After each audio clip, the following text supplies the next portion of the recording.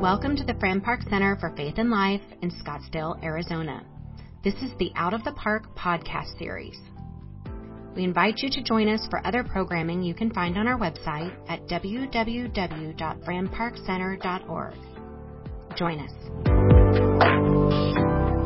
Welcome to the Out of the Park podcast series, a ministry of the Fran Park Center for Faith and Life here in Scottsdale, Arizona. I am the Reverend Dr. Mike Hegeman, the Associate Director of the Park Center. We have with us today the Reverend Erik Khoobyarian, who is the Executive Associate Pastor here at Pinnacle Presbyterian Church. Welcome, Erik. It's good to be with you, Mike. Thank you very much. Now, today we are thinking about travel. And especially since we're recording this in the middle of summer, we're thinking about summer travel and the impact it's had on our lives. I know that I've been able to travel multiple places in the summer, and usually associated with that is heat. But we're thinking more about the sense of what international travel can do and broaden our perspectives and understandings, both of life and faith. So recently, Erik, you traveled to England. Tell us a little bit about the purpose of that trip and what you were able to do there.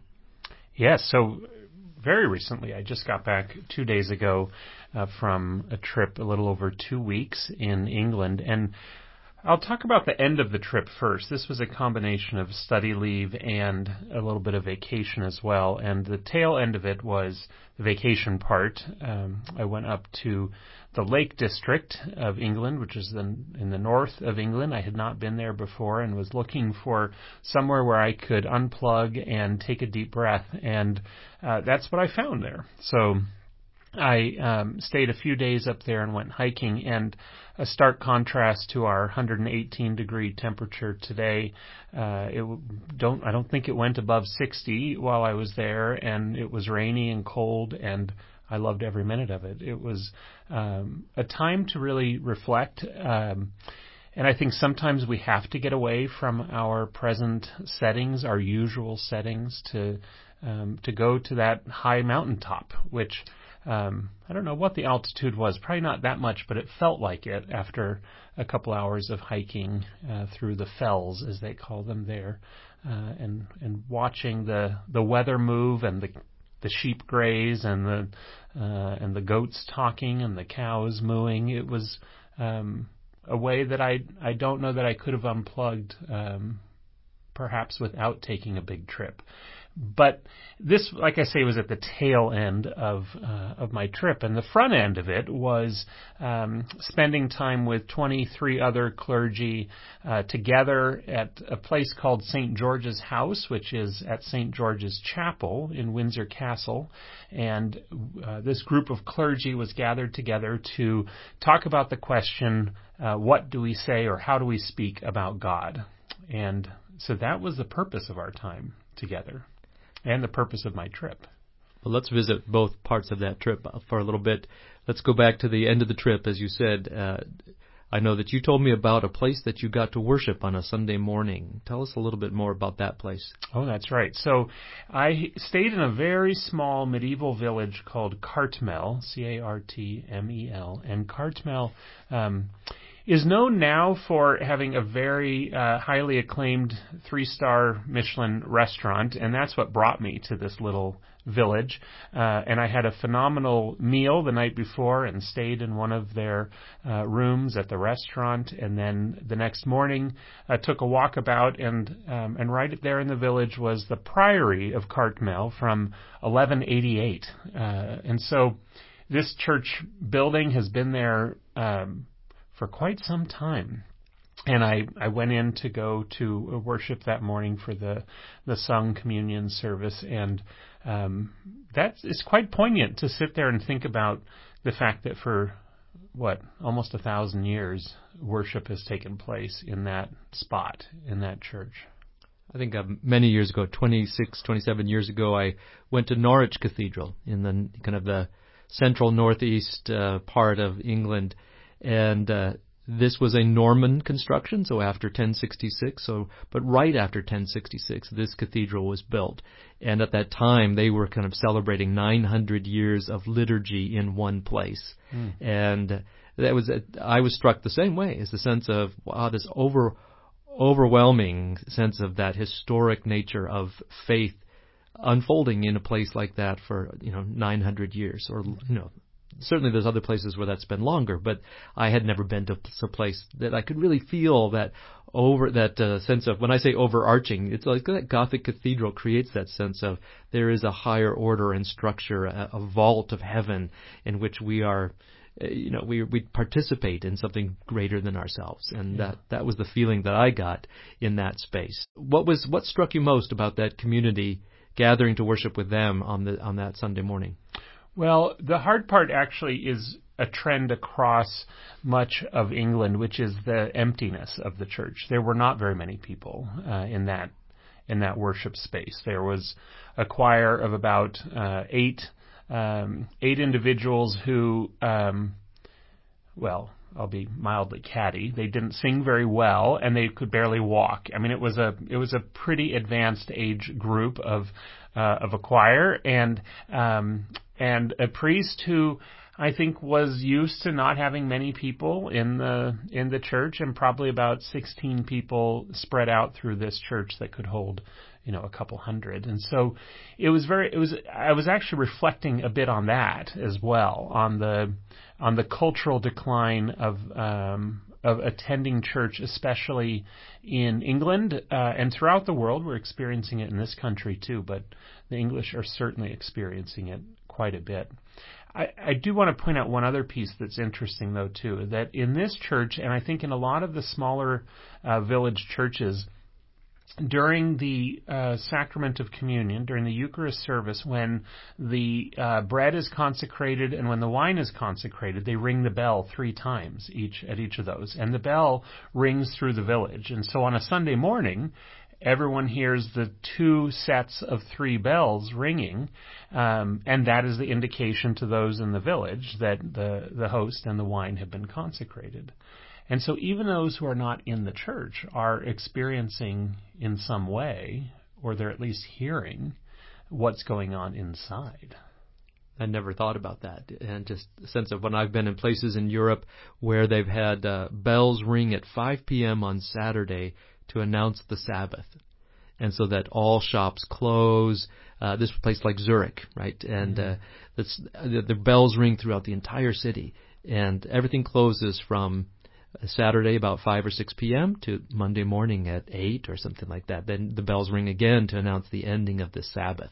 And so it's a very different thing when the kind of the not the routine but the rhythm of faith is played out in the whole society, where that's probably not true here in the U.S. right now. We don't see the things that you mentioned, like saying the announcement of the Eucharist has been consecrated, right, or the fact that sense of we're announcing the Sabbath. When I grew up in New England, we had blue laws, which meant that most places were all closed on Sunday, and a lot of things where you weren't supposed to be doing on a Sunday. And I think in many places, though, that has all changed in the U.S. Yeah. So one of the things, you showed me a picture of that church and the sign outside, and one of the phrases it used on the sign was saying, "We've been welcoming pilgrims here since 1188." And did you feel like a pilgrim on that day? It's interesting because I didn't see that till you pointed it out to me at the time. But yes, in some way, when you're journeying, especially in that area where so much of life is about hiking and walking and being on a journey, whether it's a physical journey or some other type of journey. But I felt like one who was journeying. I had been journeying throughout my couple weeks, and then quite literally in those days of going for long walks and hikes. I think part of what a pilgrim does is seek. A pilgrim seeks God. A pilgrim seeks answers. And so I would say yes, that in that space, I did feel like a pilgrim. One of the meaning of the word journey, coming from the French for the word for day, jour. And so this is meant of like, how long would you travel in a day?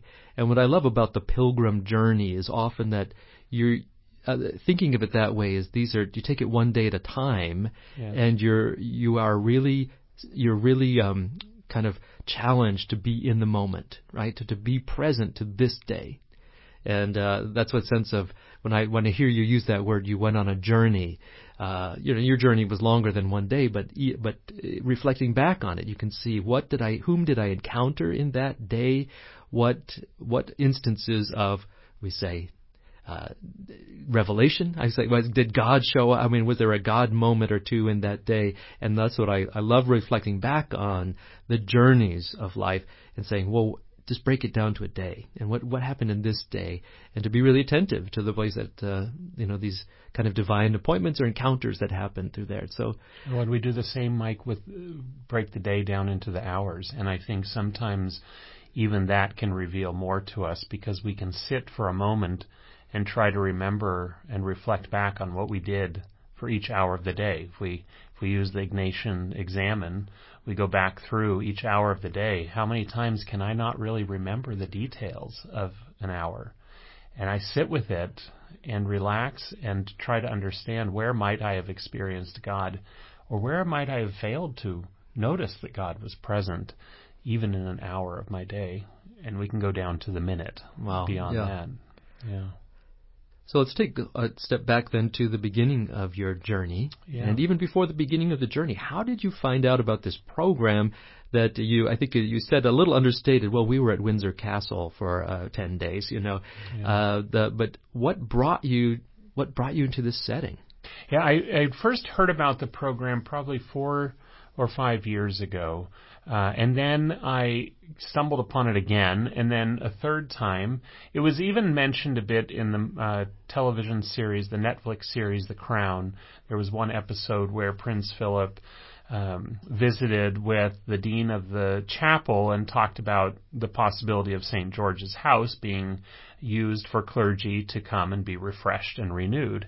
The episode, like much of The Crown, is not accurate, or even remotely accurate historically, but it intrigued me enough to do a little more research, and I was supposed to go in 2020 and had been accepted into the program at that time, and then of course it didn't happen, and then I wasn't able to go once they resumed, and so this year they reached back out and said, we've got a spot for you.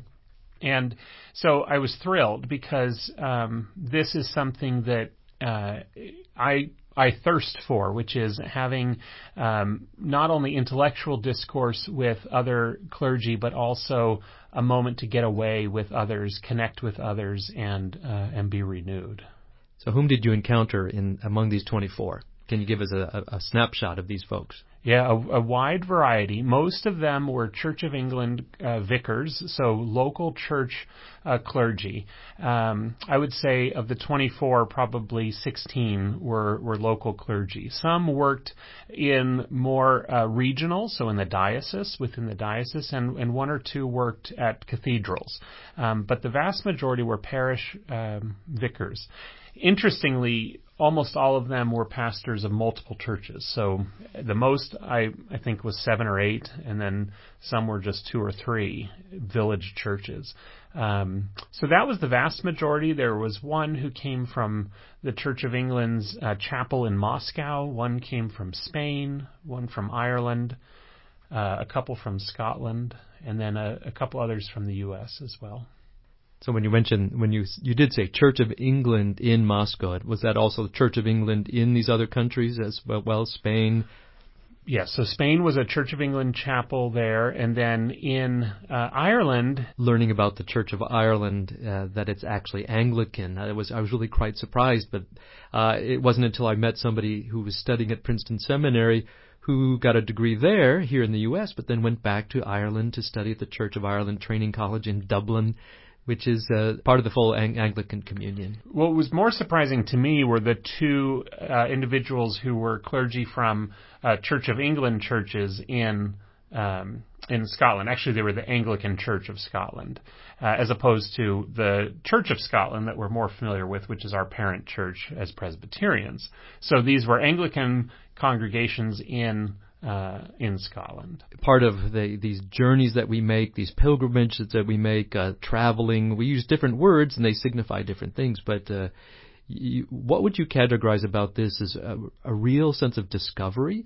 Did you have to, or I could say, what perceptions did you have to let go of to really be present to what was happening there with you? Yeah, so I'm going to have a chance to talk in more detail in a couple weeks when we have a little session on August 20th after worship. But I've been reflecting quite a bit on what I will share in that time. But I wanted to point out a couple things that might be helpful in response to your question. One, I was very intrigued by the concept of being at Windsor Castle and the idea of living within the castle walls when the tourists left, and it was just us and a lot of buried monarchs. To be honest, it was overwhelming at first, and I think that my initial intrigue with that felt like it might dominate my experience. And the biggest thing to me was that all faded away relatively quickly. How many times can you stand on Henry VIII's grave and bow toward the altar as you come in and out of a chapel? And yet, after the second or third time, that started to kind of fade into the experience. What I'm realizing, the more I even get away from it now, is that all of the experiences of being there mattered to me less than the relationships that were formed. And it all comes back to people. And it all comes back to reconnecting and connecting again with individuals who are also on a journey. And when we share our journey, when we share our experiences with one another, our perspectives on faith, our perspectives on the things of the world, more and more we begin to encounter God in those relationships. This is fundamental to my own theology when I look at the road to Emmaus as a guide for me in understanding how God continues to mingle into our lives now. I'm convinced more than ever that it's in relationship that happens. I can look back in my own summer travel and see instances that follow right along with that. I once went to Tunisia, right? And I thought my purpose was to go and see Roman ruins in Tunisia, and I got to do all that and see all that. But the most meaningful thing that happened was one day I was swimming at a hotel swimming pool inside, and I heard a couple speaking French. And so I just kind of paddled near them, and in my limited French, I started speaking with them. And now, 10 years later, we are still good and close friends. You know, it was just a sense of an encounter where we just sparked up as if we'd been friends all our lives, and learning about each other and discovering, and they're still part of my life today. And I think that's true. And if I look back at any moment of travel, it is the people that I get to meet along the way that make it most meaningful. Yeah. I'll add, though, too, that the topic of this program was important as well, because over the 10 days, for 8 of those days, we looked at a particular issue in the world. And I think this particularly relates to the work of the Fram Park Center for Faith and Life. We looked at the area and asked the question, how does God speak into this situation in the world? So one day it was talking about cancer research and organizations that are doing the work of research related to cancer. And one day it was looking at museums and the ownership of artifacts and who owns them, and repatriation of those things. And so we started the day with a discussion of Scripture and continued with a discussion of a book, and then went into hearing from speakers, including the director of the Victoria and Albert Museum and others who were quite influential in their area. And then our small group synthesized, what did we learn from the Scripture? How did it speak and inform how we see this other issue of the day? And so quite a powerful repeated pattern each day of looking at that question of how do we speak about God? And I think that's a perfect place for us to wrap up for the day, is to be asked that question for ourselves too. How is it that for us to speak about God, but also moments to be quiet and listen how others are communicating who they are and how they experience God in the world, and maybe even encountering God in others, wherever we travel. And there's a sense of how we, that there's a posture that we can hold to say, who will display God to me this day? And I think that's an important part of, as you said, as we listen to all the cries of the world and what's happening in the world. And so we go forth and we go forth boldly sometimes, cautiously some other times, but really to think, saying, this day, this journée, this day's travels can really bring me encounter with the living God. So, Erik, thank you very much, and I look forward to further conversations with you around what you experienced and learned during your time away. Thanks so much.